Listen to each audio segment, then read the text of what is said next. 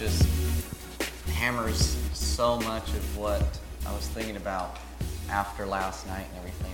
The valleys and stuff is just wonderful. Because I woke up this morning and I was thinking about last night was amazing and crazy and fun and stuff. You know, just that mountaintop experience, and it's great.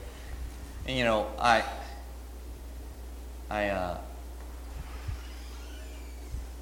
I thought to myself, you know, we do these events and we do these things and see people healed and touched, and it's awesome, right? But then on Monday we go back and, you know, we go back to our jobs and we go back to our things and we go back to this stuff, right? And a lot of times maybe those feels don't feel like mountaintop experience stuff, right? They can feel like the valley, but it was like I couldn't have said it better than Neely, but it's that whole thing is that we go back to our jobs and we go back to these things, we go back to this stuff. And that, a lot of times, is where we grow. Because Jesus is not a once in a few month thing. It's not it's not even a once a week thing. Jesus is every day, right? Jesus is working and teaching and building and doing so much in us every day. And that's where I grow, is the week. The reason I come here and the reason we do those events is because through the week, I've been cultivating what He's doing. I don't show up on Sundays and, oh yeah, this is just what happens. No, it's all week long. I'm cultivating what He's saying. I'm cultivating what He's doing. I'm cultivating His Spirit, you know?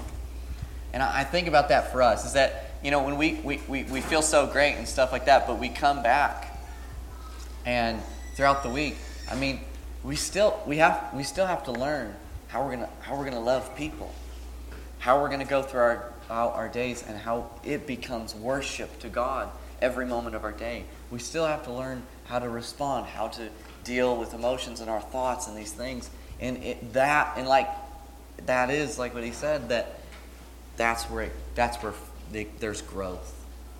And I think that's so important, not for us to just be like, oh man, if I can just get to the next experience or I can get to the next thing. No, let's go for today, right? Let's grow today. What is Holy Spirit doing in me today? What is He saying in today? Where is He leading today?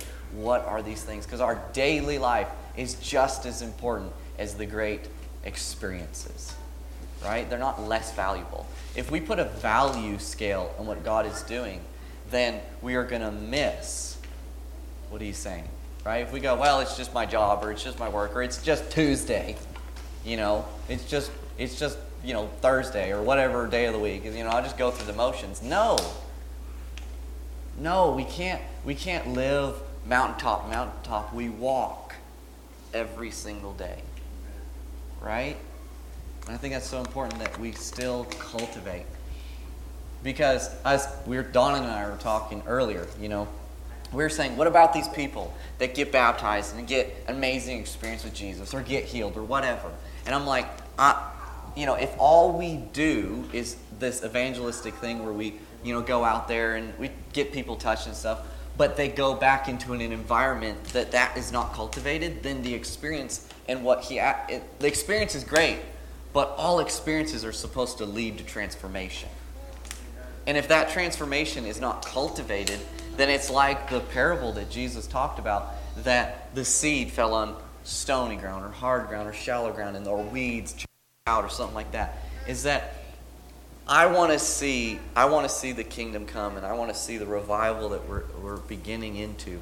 I want to see experiences like that. I want to see those healings. I want to see that stuff. But I also want to create an environment and a culture, an ecosystem where God touches somebody, touches a person, but then they also step into a family that cultivates those experiences, cultivates those things, cultivates what God's doing. And that is a turning point, an experience, and then a moment with people. But when they leave from that, it isn't just a feeling on Monday. It's actually, I change my work, the way I see people, the way I view people, the way I encounter people, the way I think about myself, the way they change, right? And I step into an environment where people help me to cultivate that, where that actually grows and that actually becomes something, right? And that's why it's so important. In Ephesians, when it talks about the fivefold ministry, what we're doing on Saturdays, it's like the evangelist. You have evangelists and the pastors and the teachers and the prophets and the apostles and stuff like that. The evangelist goes out there, they amazing experiences with people and all this stuff like that. But they walk away, they need to be pastored in that. They need to be shepherded in that. They need to be taught in that. They need these things. And because when all of the government of God is functioning, it creates the ecosystem that is a transformational lifestyle. But an evangelist does not think like a teacher. An evangelist says, this is it. This is what's going to change the world. If you've ever gone to a person who's an evangelist and they're a pastor, their churches they're not very good. I mean, it's the honest truth. Because evangelists don't make good pastors. They just don't.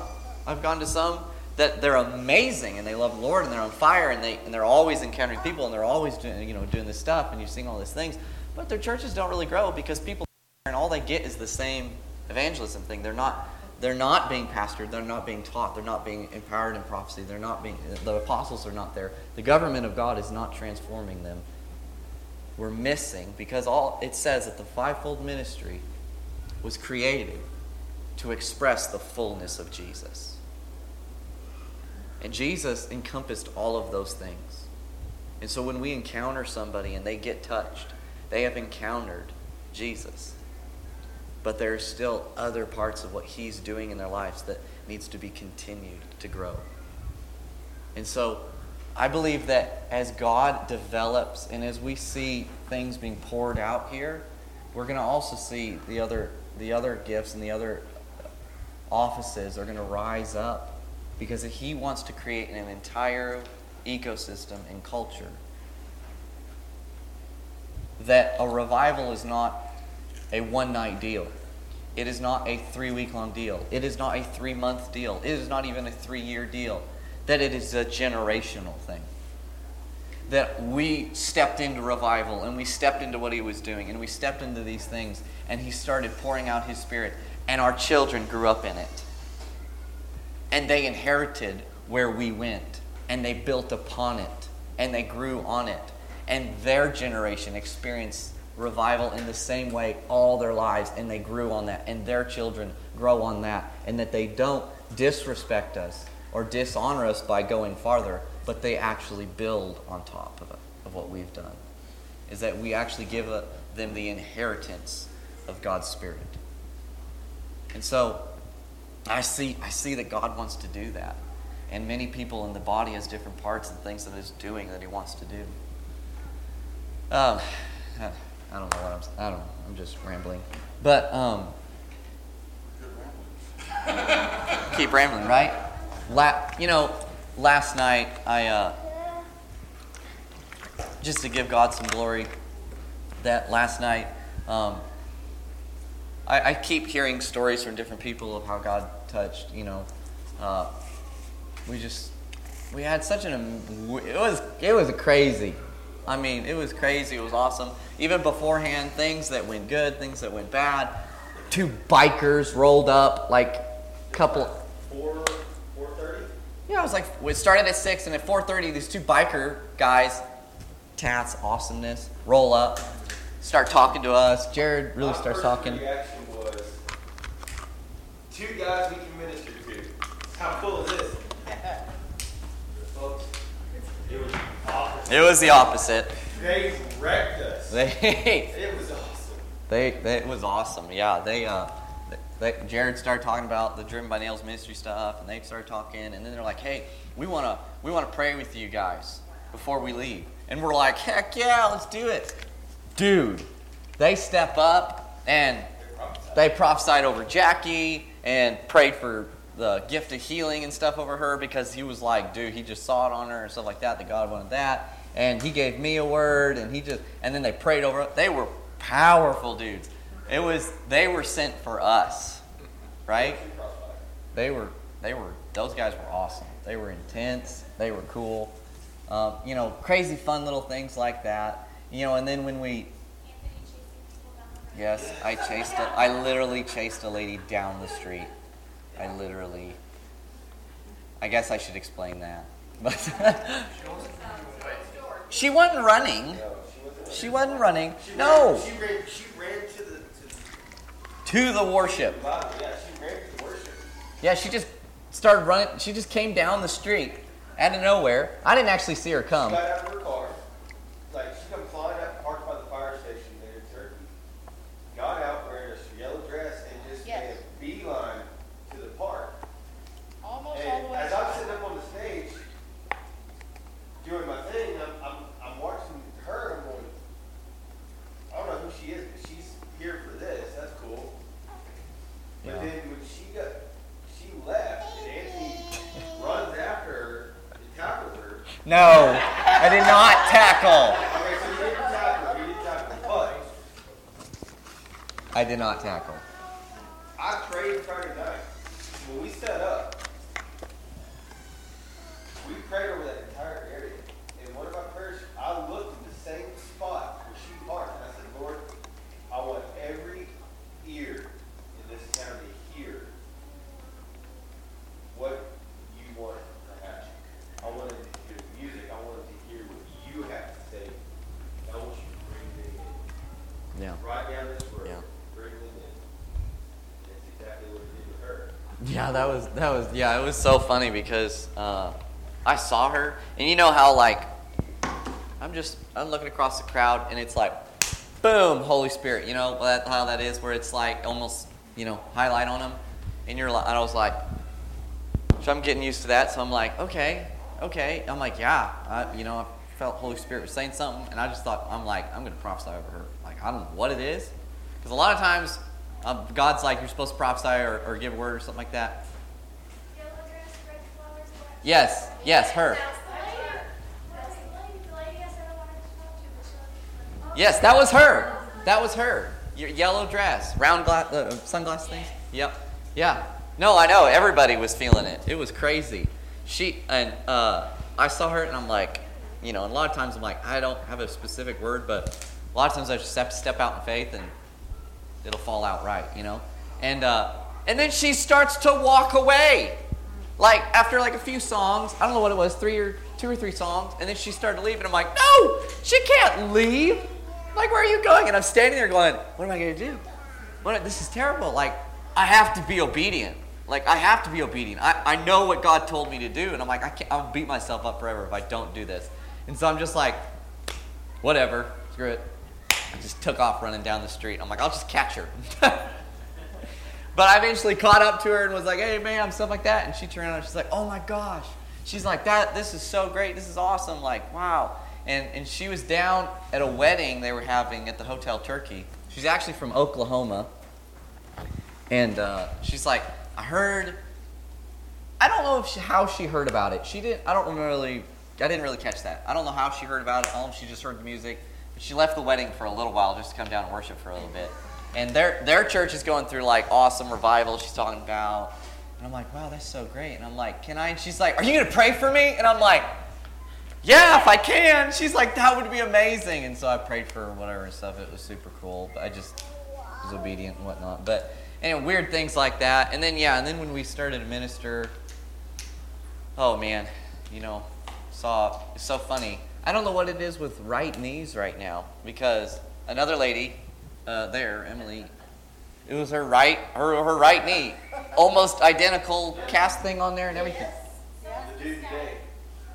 Oh yeah, there was a guy that rolled up today on the street that we prayed for, and it was his right knee.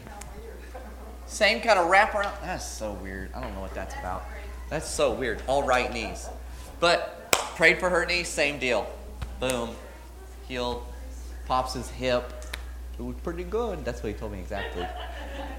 Anyways, and I was like, whoa, And Jerry Peck's shoulder was feeling better, and then kids in the baptismal that got baptized that were like, oh yeah, my arm's better, and then everybody that got hit by Holy Spirit in the baptismal. That was wild, bro. That was pretty intense. That was pretty wild. Jesus, and it's so, I love that because it's not, nobody can take glory for that but God. So it's just perfect because you're like, huh, you got dunked in water. What do you think happened? The kids, they know how they love water, right? So they would get in the water, like they're excited when it was like all said and done, they go in the water coming out, like some of those kids could have standing there. They're like, they don't even know what's You happening. see their eyes, like there's one girl's eyes, she's like she looked down, like the Holy Spirit just hit her, and she's like, and it was, I mean, it's like over 6'6", just, I was like, you okay? And I was like, yes. Yeah. These little kids were a blessing. Those sense of blessing. Those little kids, man. I was crying, dude. Those little kids, that was just the faith of a child. Man, just our hearts be like that, you know? It's awesome. And it's like, for me, I look at Mason and I'm thinking, okay, he doesn't understand. He thinks like we're all playing in the water or whatever. But he'll be 4 in about 10 days. And, and he was just like, I want to go take a bath with Jesus. Oh, man. So he got baptized last night because he won't take a bath with Jesus. Yeah. And so he talked about it today, and he found two pieces of wood that are nailed together, and he got those and he brought them to Tommy, and he said, look, Jesus died on this cross. Wow. Wow. He's an itty bitty little guy. He's itty bitty. But that's the thing. We tend to try to want to limit what they believe and what they understand. But they understand and they believe so much more than we give them credit for. Yeah. Oh, yeah. Oh, yeah. Did you say 2.5 years old? I mean, she was just a little kid. Nothing is out of the reach of God. Yeah. Right? Nothing. Even our children. And that's A lot of people ask us, are you sure, 3 o'clock, 3 years old, and how do they know? And I said, we'll just talk to her and she'll tell them exactly what happened. And that's when Jill said that's the night that she had asked Jesus, her heart still to this day. And she was only 3, or barely 3. Yeah. our son asked us last night, how can I pray in tongues? Oh, wow. Yeah. And I said, next time we do this, when you get back in that water, that's what you ask for. Because I asked him, I said, what did you ask for this time? You had your new life baptism. At your request. Was what? Last year? And he said, I just asked for more of God. And now he wants to be able to pray in tongues. Yeah. It's awesome. It's And awesome. there's no reason. Yeah. There's no why reason you can't. That's right. Yeah. There's no reason. And like for Zayla, just whatever it was a couple weeks ago, they were doing that baptism over there and stuff. And so she's like, I want to be baptized. So then I started bringing up the subject of like, what else do we want to talk about here about Jesus and being saved and stuff? And so we had a really good conversation and stuff. And I'm like, do you want to ask Jesus into your heart? And she's like, no. I'm like, okay. And then she says to me, I already did last night. Okay. Coming late to the party, Dad. I've been here and done that. So anyways, we went ahead and together and asked Jesus into our heart. And then she was like, I gotta be baptized. Which we didn't get to do it that night. But then she heard that they were doing baptisms last night. And she's like, Dad, I want to be baptized. Yeah. And she was in it. I saw her. She was in it, which was a big thing for her. One of the things about Mason, like, we didn't know he was doing it because that's like everybody else is playing in the water. But I actually witnessed that last night. We talked about it today. There was a family there, and they had a daughter that wanted to be baptized. The grandma asked me, like, okay, but are you doing this because God's telling you to do this, or are you doing it because everybody else is? And, like, I see her intention in that, I understand that, but at the same time, like, let the girl get in the water, because if you don't think that God is powerful enough to overcome her Right. intentions, then you have a wrong vision of God. He can take somebody who wants to get in there just because Yeah. Like, he's powerful enough to overcome that. Yeah. So, like, there's children and stuff, they have to understand that the power of God can overcome the peer pressure, I guess. Yeah. And, you know, yes, I understand that it was water, but it wasn't water. No. It was anointed. Yeah. And it was heavy. Well. And it was Well, yeah, and that very overwhelming. it was amazing. You know, and that's one of the things that I've told just about everybody that, you know, we went to that meeting with Todd Smith, and his vision was that there was fire on the water and stuff like that, and it was awesome. People get in touch and stuff like that. But and I told Lord, dude, like this is why I was born. This is why I'm here. Like this is it. And I went back and, you know, stayed there till 2:30 in the morning, you know, because I'm just like, I just want to soak this up. And you know, and then I don't know what it was, a week before, you're like, we better get a baptismal there, you know. And so we're like, Donna said we got to set it up. We set that baptismal up the night before, and I'm like, you know what? I believe God can touch people in this, and so we started to pray over it. And when we were, this is the night before, we were praying over it, and God showed me the baptismal and the water. He showed me it turned to blood. And I was like, dude, like Egypt, like when the whole river turned blood. He says, yeah. He says, but this time it's my blood. And I was just like, this is going to be awesome. And that's when I went home that night, and I was like, I got to heat this water up and make it nice because people are going to be in there a long time. If that water's turned into blood, this is going to be intense. And that was like my job the next day. I was like, I've got to make sure that this, and it, sure enough, I mean, yeah, I guess later than 11, when I don't even know what time it was. I was wrinkly like an old man when I got out of there. But I mean, it was amazing, and because it was that point of contact for people, and that's what I've said, is that it is a point of contact. When I lay hands on somebody, it is a point of contact. When they get in the water, it is a point of contact with Jesus. When you take communion, it is a point of contact with Him. You know, when somebody gives you a word or whatever these things are, is that you are connecting with what God has for you. And I am so grateful. I'm like, dude, I was like, you know, it's those things that you're like, I have no idea if people are just going to get in there and get wet.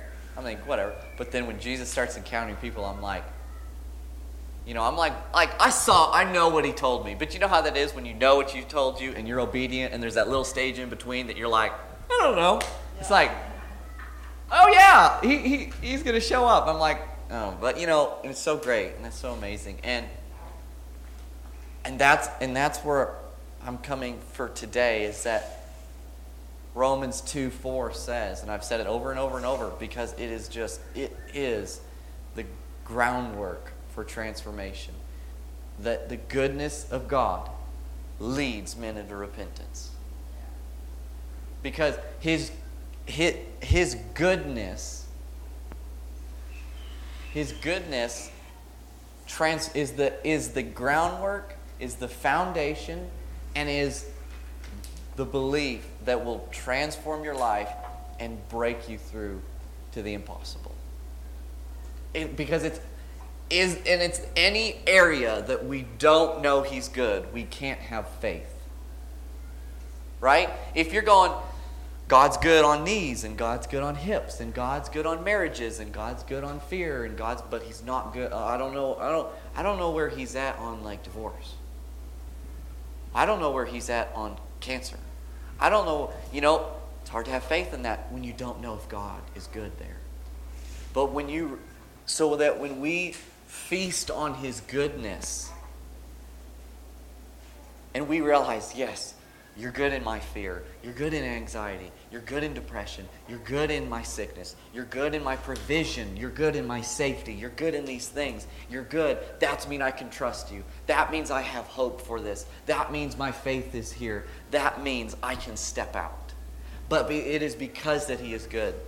Because we have been taught and lied to that God is angry at us, or maybe He's not in a good mood all the time. The fact is, you look at the scriptures, God's in a good mood God's in, I think you guys need to hear that again. Listen, God is happy.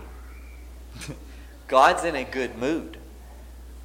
Are there moments that he's like, that's not okay, you need to stop? Yes, that's apparent, right? But his character is goodness, right? It's not, fire and brimstone, he's mad at you, you better run, boy. If all I'm doing is scaring people out of hell and heaven's just the place where they don't have to go to hell, then I have forgotten what the gospel is, and that is to know him and to have a relationship with him. And to know him is to know his goodness. His goodness is the foundation of our life. I can tell you that when I started believing for healing, it was because I realized how much God loved people. Because if I don't believe that God loves people and that God is good, and if I just, look, there's somebody who's sick and hurting or whatever, I'm like, meh, right? But when I go, no, he's good. He's amazing. He loves this person. Jesus was the expression of God's goodness, right? It says that in Hebrews, it says that Jesus is the perfect representation of Father God. He came to reveal Father God and his heart. Because think about it, had God truly been represented correctly on earth before Jesus? No, because he couldn't have been. But Jesus came because he said, I came to reveal the Father. And I don't do anything that the Father is not saying or doing. So he came to represent him, to reveal his heart. So if you look at that, and if you look at what Jesus did, and that was an example of God's heart, then we can realize what God likes and what God desires. Jesus is perfect theology. Jesus healed this person. Jesus forgave this person. Jesus loved. Jesus did this. And it says that we love like Jesus and we follow in his example, and this is goodness. His goodness, and so let's shift it just a little bit here. If God is good and we're created in his image, then what is our purpose? Right? So it says in the garden that God said, I'm going to create man in our image. And if God is good, then we're created in his image to be good. Now, obviously, I think we all understand here that sin corrupted that image, right? Pretty basic, but we need to make sure we understand that. Sin corrupted that image. We have a sin nature. That's why Jesus had to die and create us to be a new being. He didn't want to improve the old being. He wanted to kill that one and start new. And that newness is created in his image and is good. And so he's saying, I'm good. I'm awesome. I'm amazing. And you know what? I made you like me. And that's not supposed to bring us into pride. We're supposed to stay humble. But humility is not devaluing yourself.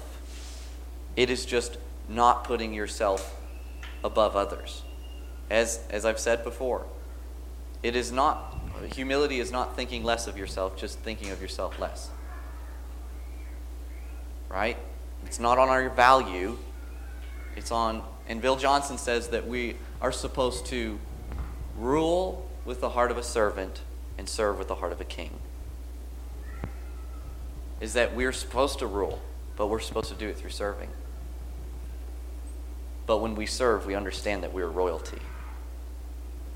And so, in Luke 22, I think. Yes, Luke 22. If you want to, you can turn there.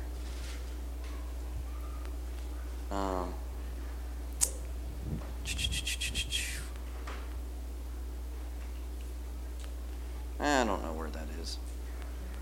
Oh, there it is. All the yellow stuff. Yeah, that's right. So, think about this.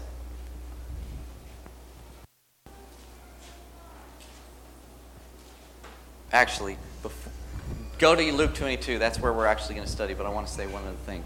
I think it's Matthew 18.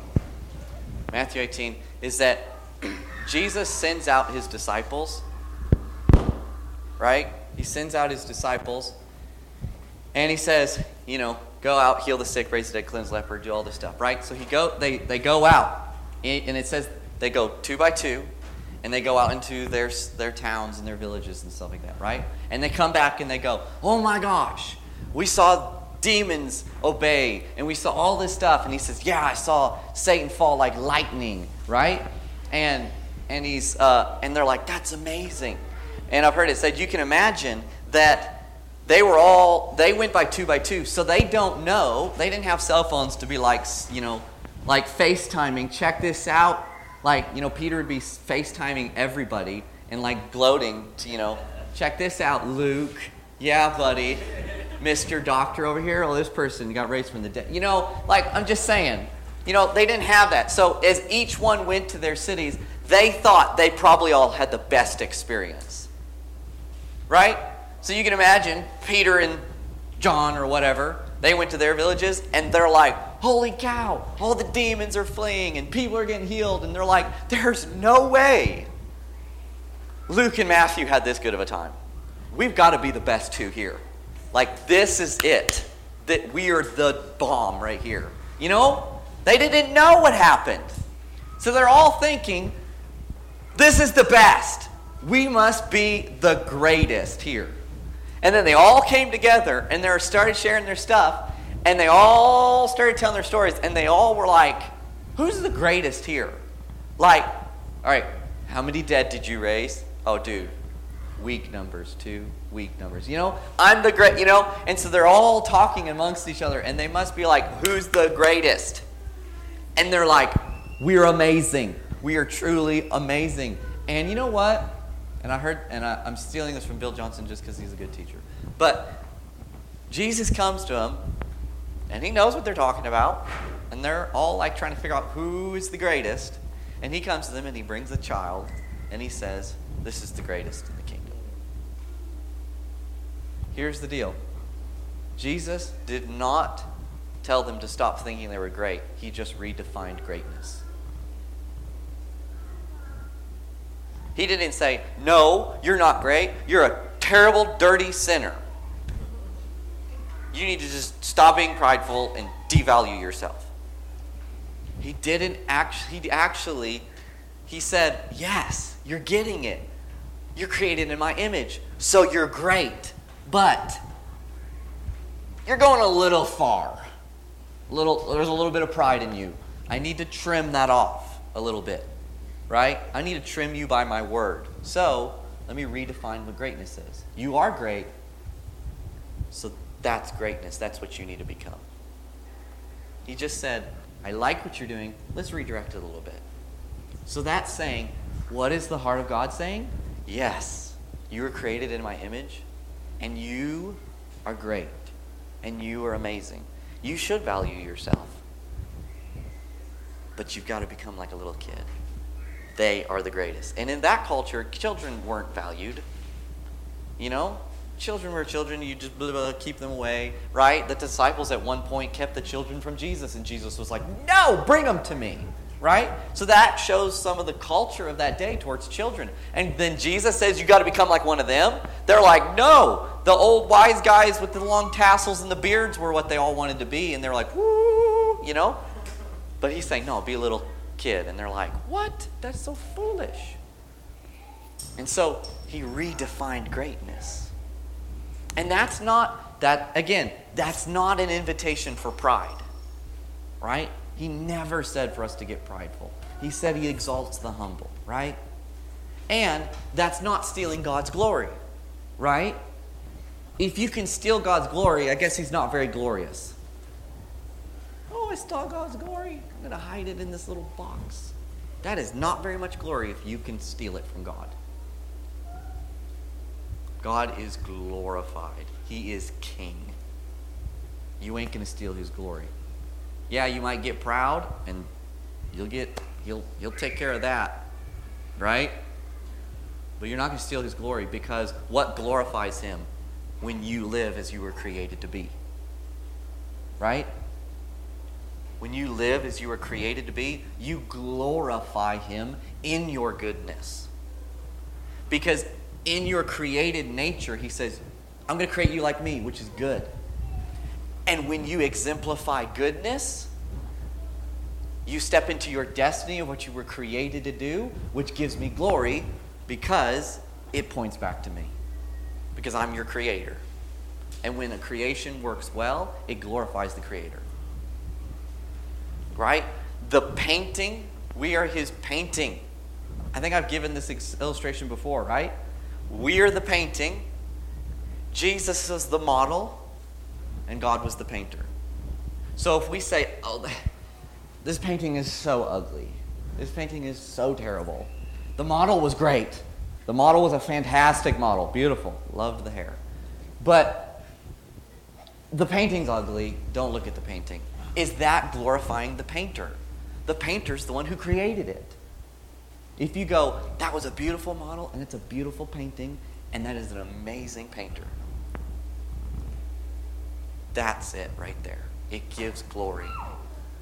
And so we need to value, we in our own culture need to stay accountable to each other. But think about this. Usually accountability is, are you sinning this week? What if accountability is, have you been great this week? We need to stay accountable for your greatness. Because if you're out there living like just a normal person, we need to come up and be like, bro, you got Jesus inside you. The King is in you. You've been anointed. You've been called. Right? If I see Donna out there living a normal life, I'm going to be like, you better not, because I know who you are. One, I know what's in you, and one, I know what your destiny is. And if you're not living incredible, if you're not living the impossible, if you're not living like nobody else is, if you're not doing that, then I'm going to keep you accountable to what you're supposed to be, and that's to be great. Even if I see Donna living in sin, I should keep her accountable to her goodness in her. Right? I'm like, you're better than that. You were created with a purpose. You were created for this thing. You got to repent and get out of that and get back into who you're supposed to be. And so for us, we see each other and we go, I mean, they're pretty mediocre. You know? I mean, I'm just saying, maybe we're like, they're a mediocre person. But, you know, they're not killing people and doing drugs. And it's all right. You know? But what if in reality we're like, dude, you weren't made to be mediocre. You were made to be great. And if you think yourself less than that, you got to change the way you think. You need to see how good God is. You need to see somebody in front of you get healed. You need to have an encounter with him. You need to see how good God is. Because when you see how good God is, you got to change your mind. You got to think about yourself differently. I'll drink to that. So, we got to stay accountable to what's good inside of what he has put in over our lives. And that's why words and prophecy is so important, because you go, this is what God's saying about you. This is what it is. And that is the same thing like when Neely was speaking over me tonight. I expect everybody here to keep me accountable to what I've been called to. That go, Anthony, you know that you're made better for that. You know that you're supposed to walk this way. You know you're greater than that. If I'm getting attacked with the doubts, if I'm getting attacked with those things, I want to be treated the way I'm going to treat other people. And I've always tried to, leaders in my life, I've tried to always honor them, always love them, but always help them when I see that they're falling. In a very loving way. That I'm like, and I've always made it a goal. I'm like, I don't care how they respond, it's okay. Because one day, if I'm leading people, I want them to come along me. And I want them to say, you're better than that. That's a lie. You need to step up. I want people to treat me that way. And that's what I'm sowing into my future by the way I treat other people. Because I'm going to reap from that. And that's why every single one of us needs to step into staying accountable in our greatness. You know, I was listening to a sermon today, and truthfully, I can't remember who the guy was. But the guy was telling the story. It was back in the 1800s, one of these, revivalist kind of things, whatever. I can't remember his name. I'm so sorry. But he, very early on, he was about 19 years old, and he felt really impression from the Lord to really start seeking him. So he started praying and fasting and stuff like that. And he came to his pastor, and he was like, I want to preach to people and stuff like that. He felt called to that. And the pastor was like, okay, well, how about this? On Sunday, we'll do church. I'll do my sermon stuff. And then anybody who wants to stay afterwards, you can preach to them. He was just kind of like, here, there's a little something there, right? So he's like, awesome. So they have the whole thing, and about 25 people stay. Well, then he gets up and he preaches and he speaks. And at the end, he gives the call, and he says, who wants to give their all to Jesus? Who wants to live with full abandonment? And 13 people raised their hand. And he had them come up. And they prayed and stuff like that. And the next day, he wrote all the major newspapers and says, revival has broken out. I heard that story, and I was like, was it last week or the week before? I don't remember. When I said, who wants to live without options and go full on out? And the whole room came forward. I'm like, right there, there's revival. We had like 30 people, I don't. You didn't write it in the paper. You're the one who writes in the paper. Revival breaks out in Turkey. So we realize that God is good, and the more that we feast on his goodness, our minds change. Be renewed in your minds, that you would prove the perfect will of God. The more that you look at God's goodness and you see the world through his goodness, you will step into addressing the world through his perspective. And when you do that, you will prove to the world the perfect will of God, and that's that he's good. And that we realize that we are called to be great people. We are called into greatness. We are called for these things. And we are called to lead and transform our communities and our workplaces and our families and entire cities. We're called into this. And we realize that's what we're called to do. And this week I was reading, and that's where Luke 22, if you've turned there. Nope, I didn't forget. I've just been building up. I have a big bottle of water. I can talk all night.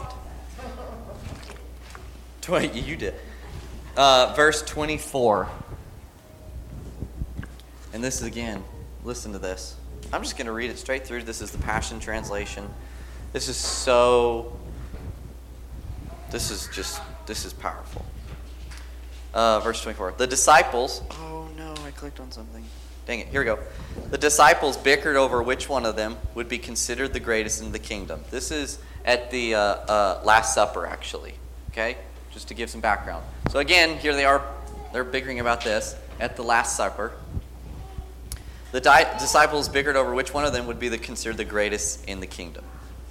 Jesus interrupted their argument, saying, kings and men of authority in this world rule oppressively over their subjects, claiming that they do it for the good of the people. They are obsessed with how others see them. But this is not your calling. You will lead by a different model. The greatest one among you will live as one called to serve others without honor. The greatest honor and authority is reserved for the one who has a servant's heart. The leaders who are served are the most important in your eyes. But in the kingdom, it is the servant who will lead. Am I not here with you as one who serves? And then he... That incident in John, this is where Jesus did the servant thing when he washed the feet. Yep, he's about to.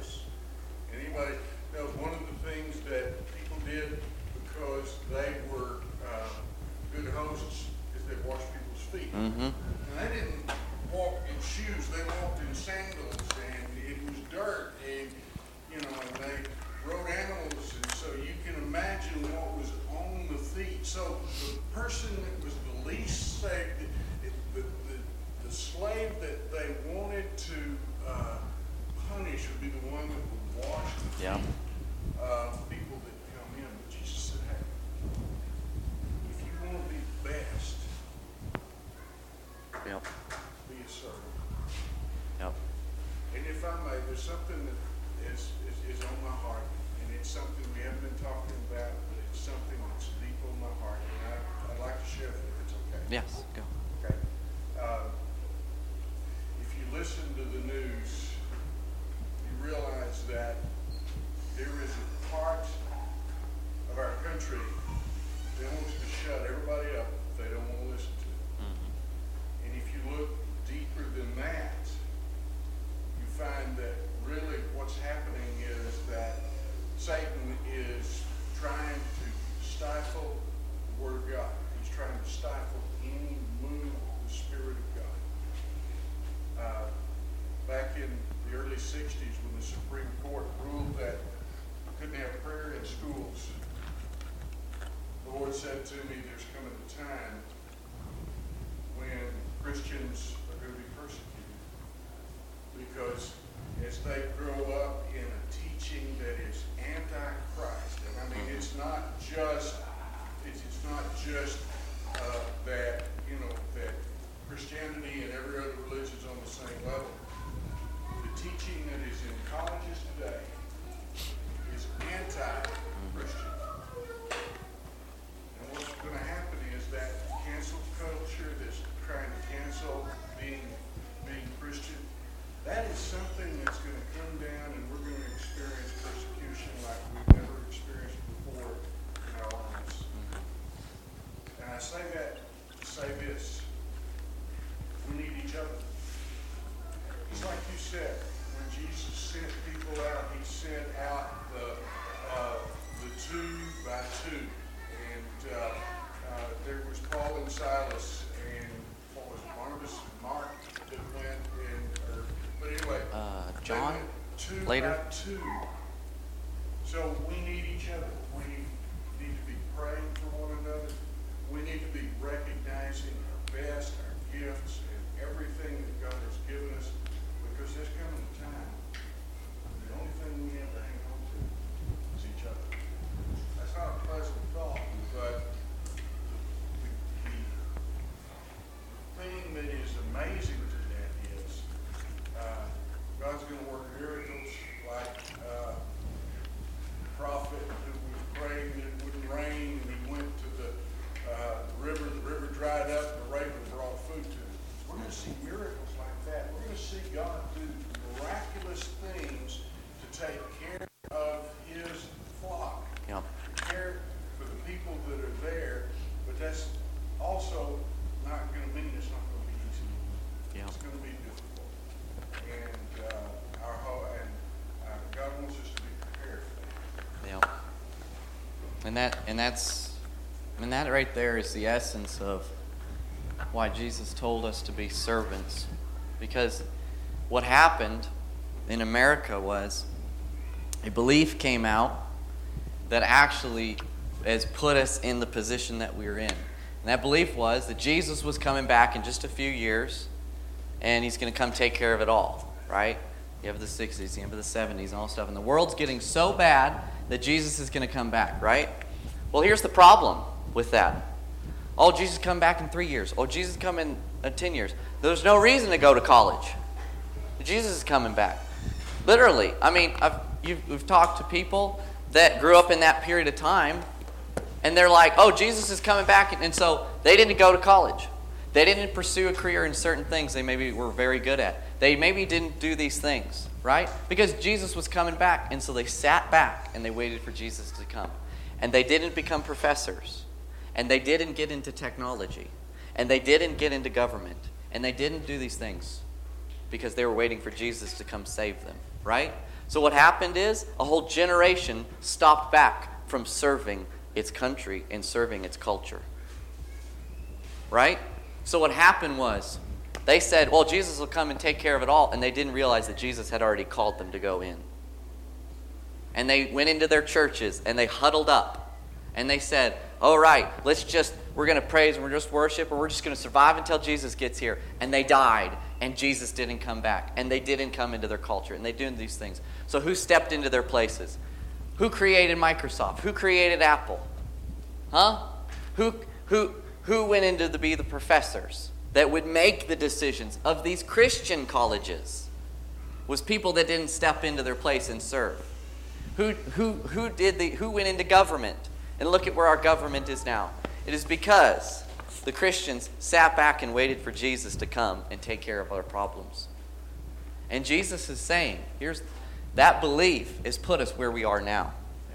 And if it keeps getting darker and we keep saying Jesus is coming back sooner and we keep sitting back, guess what? We are going to self-fulfill our own prophecies that it's going to get bad.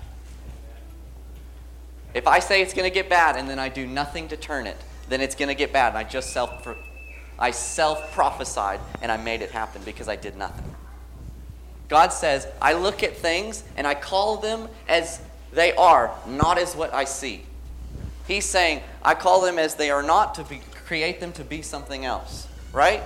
So he's saying, you may see bad government. You may see these problems. You may see things. But God says, I see Microsoft, that it was supposed to create technology and ability to empower my people, to bring ability to put the Bible on the internet, to print these things. I created Apple for these things. I created for this stuff. But you know what? God He creates people with destinies and purpose. He created Bill Gates. He created these people, and he gave them gifts. And how they used them is their deal. But it was because they weren't touched by God. And there was Christians that could have innovated those things, could have done those things, could have transformed our culture, but didn't because they sat back because they believed the wrong thing. Right? And so Jesus says, you see me serving. You are great.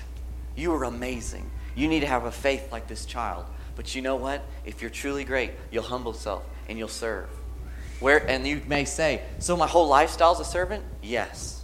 You serve where you're put. I'm a professor, let's say. Well, I go through the work. I become the professor, and I serve my students, and I serve my college, and I make a difference, and I make an impact. I go into technology. I go into these things. Why innovate new technologies if Jesus is coming back? There's no reason to. But if he's saying, you step into your culture, you touch this world. There's a story, Sean Bowles talks about this, is that he was ministering to this family and this young kid. This kid was like 8 years old. And this kid, they get this word that he says, and the kid's been pursuing acting and stuff. Little kid, like commercials and stuff like that. And Sean goes, Lord, he actually didn't give him a word. He just told him to listen, right? And the kid goes, I'm supposed to go to Hollywood. I'm supposed to be an actor or something like that. And you know what? His parents pick up, they're like in Idaho or something like that, pick up, sell everything, and move to Hollywood. And the kid starts getting jobs. And the kid starts doing really good, and he's paying the way. And they're kind of managing it for him, right? And because he's following what God told him to do. Because that's his gifting, right? Well, he comes to this point that he's really not totally breaking through into what he needs, right? And his parents are like, well, and he's 10 at this time now, right? And they're like, have you prayed about it?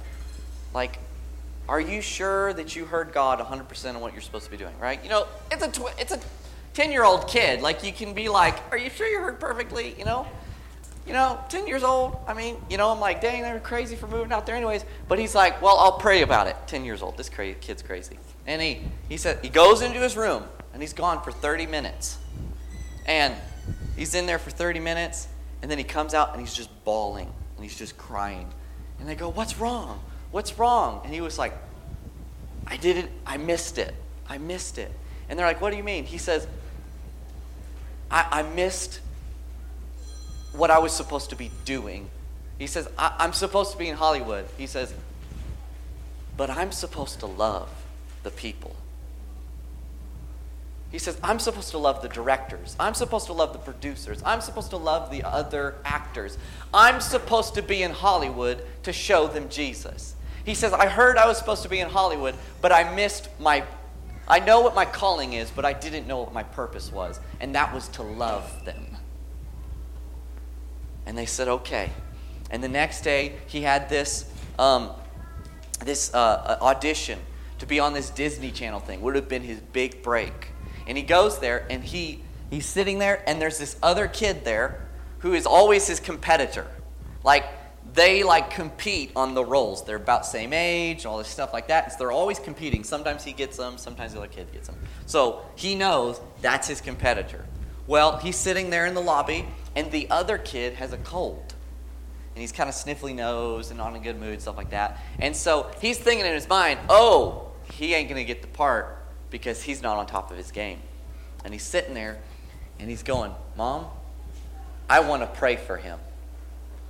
And his mom's sitting here thinking also, we don't know if they're Christian. You know, this could be a really hostile environment. You could get, kicked out, all this stuff. And she's going, And she goes, okay, you can, if that's what you feel you need to do, you can do it. But I want you to realize what could happen if you do it. You need to know what sacrifice you're making. She tells him all that, and he goes, I understand.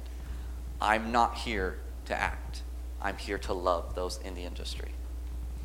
And so he goes up and he asks the little boy, hey, can I pray for you and stuff like that? And the kid's like, yeah. And so he prays for him, and the kid instantly clears up. And he comes back, and they're really thankful, and it turns out good, no problems. Well, that kid goes in first for the audition, and then a few minutes later, the audition director comes out and goes, y'all can go home. We found our part. The kid got it. And the mom's like, oh, no. And as they walk out of there, she goes, how do you feel about that? And he says, I feel great. He's like, because I fulfilled my purpose. I loved him, and I got to bless him. I'll get another part later. He realized that he was there to serve and to love people. And that's what God's calling us into in our greatness. We want to do revivals on weekends, and we want to do church on the Sunday. But what about Monday and Tuesday and Wednesday and Thursday and Friday and Saturday? What about those? Right? What about our jobs? Dawson, we're always talking about in his being a cop. He's always trying to bring Jesus in. How can he serve? How can he love? How can he do these things? How can I love at the farm store? How can I serve? How can I do these things? You know what? If I were going into business, how can I supply jobs to people? How can I serve and love people? If I was a professor, how can I teach in these things? How can I influence my culture? We have stepped back from serving and loving people in our culture, that the culture has turned non-Christian because we stepped back from our calling, and that was to love people. Right? Oh man, it's getting so bad. Why do you think it got bad? Because we didn't do what we were called to do. And that is why, when I look at Turkey, and when I look at Kittiquay, and when I look at Silverton, and I look at Matador, and I look at Texas, and I look at the Panhandle, I go, I'm a world changer. I'm supposed to change this entire place. I'm not supposed to just baptize people and give them encounters. I'm supposed to change the governments of Turkey and Kittiquay. I'm supposed to change the way we do business in these communities. I see all these empty buildings up and down Main Street, and I go, I'm supposed to bring business to this town. I'm supposed to bring life to this town. If God cares about my mosquito bites, he cares about the economy of my town. Right? I'm supposed to bring, when revival comes, let me tell you something. John Calvin changed Cologne. Is that France? Is Cologne in France, or where is Cologne? France. John Calvin. Okay, when these revivals happen and John Calvin, all these things happen, the pastors of Cologne called him and said, well, not like that, but called him and said, dude, we want you to come here because this place was the dump of France. The dump. It was the worst place ever. And he went there, And he said, okay. So he came there and he prayed and he was like, God, do you want to do this? And God said, yes, I want to do it. So he got together with all the pastors and he said, okay, we have to change the entire government of this place. We have to change. And they all started fasting and praying twice a week and doing this stuff. But not only that, he said, we need to start training up people and we need to start encouraging them and helping them open businesses. And we need them to start getting into the teaching positions to become teachers. We need them to get into the government of this town. We need to do all of this stuff.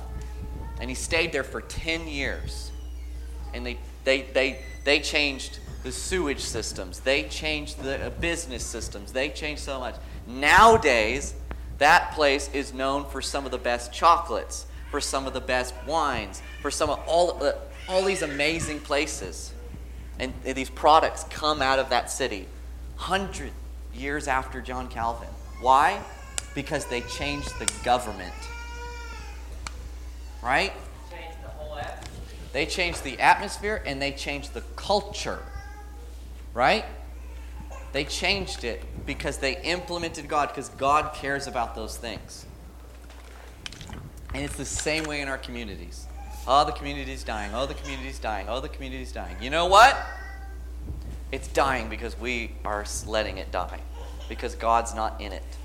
When revival comes, it's going to change our governments and our communities and our economy. Okay? That's what's part of this. Poor girl, I don't know what's wrong. So it's getting late. I've talked a lot. Sorry. I had a big bottle of water. That was your own fault. Let's. I want us to pray for our community. I want us to pray that we would step into our greatness, but I want us to pray that it would break out in our lives. It would break out in our communities. And I believe that there are other people in our communities that we're supposed to see the greatness in them. And we're supposed to go, you're supposed to start a business. You're supposed to start, you're supposed to start a restaurant kind of thing, You're supposed to kind of do this stuff, right? It's that kind of thing that we call them into their destinies and their greatness and their purpose. Because God is touching them. Okay? Let's all stand.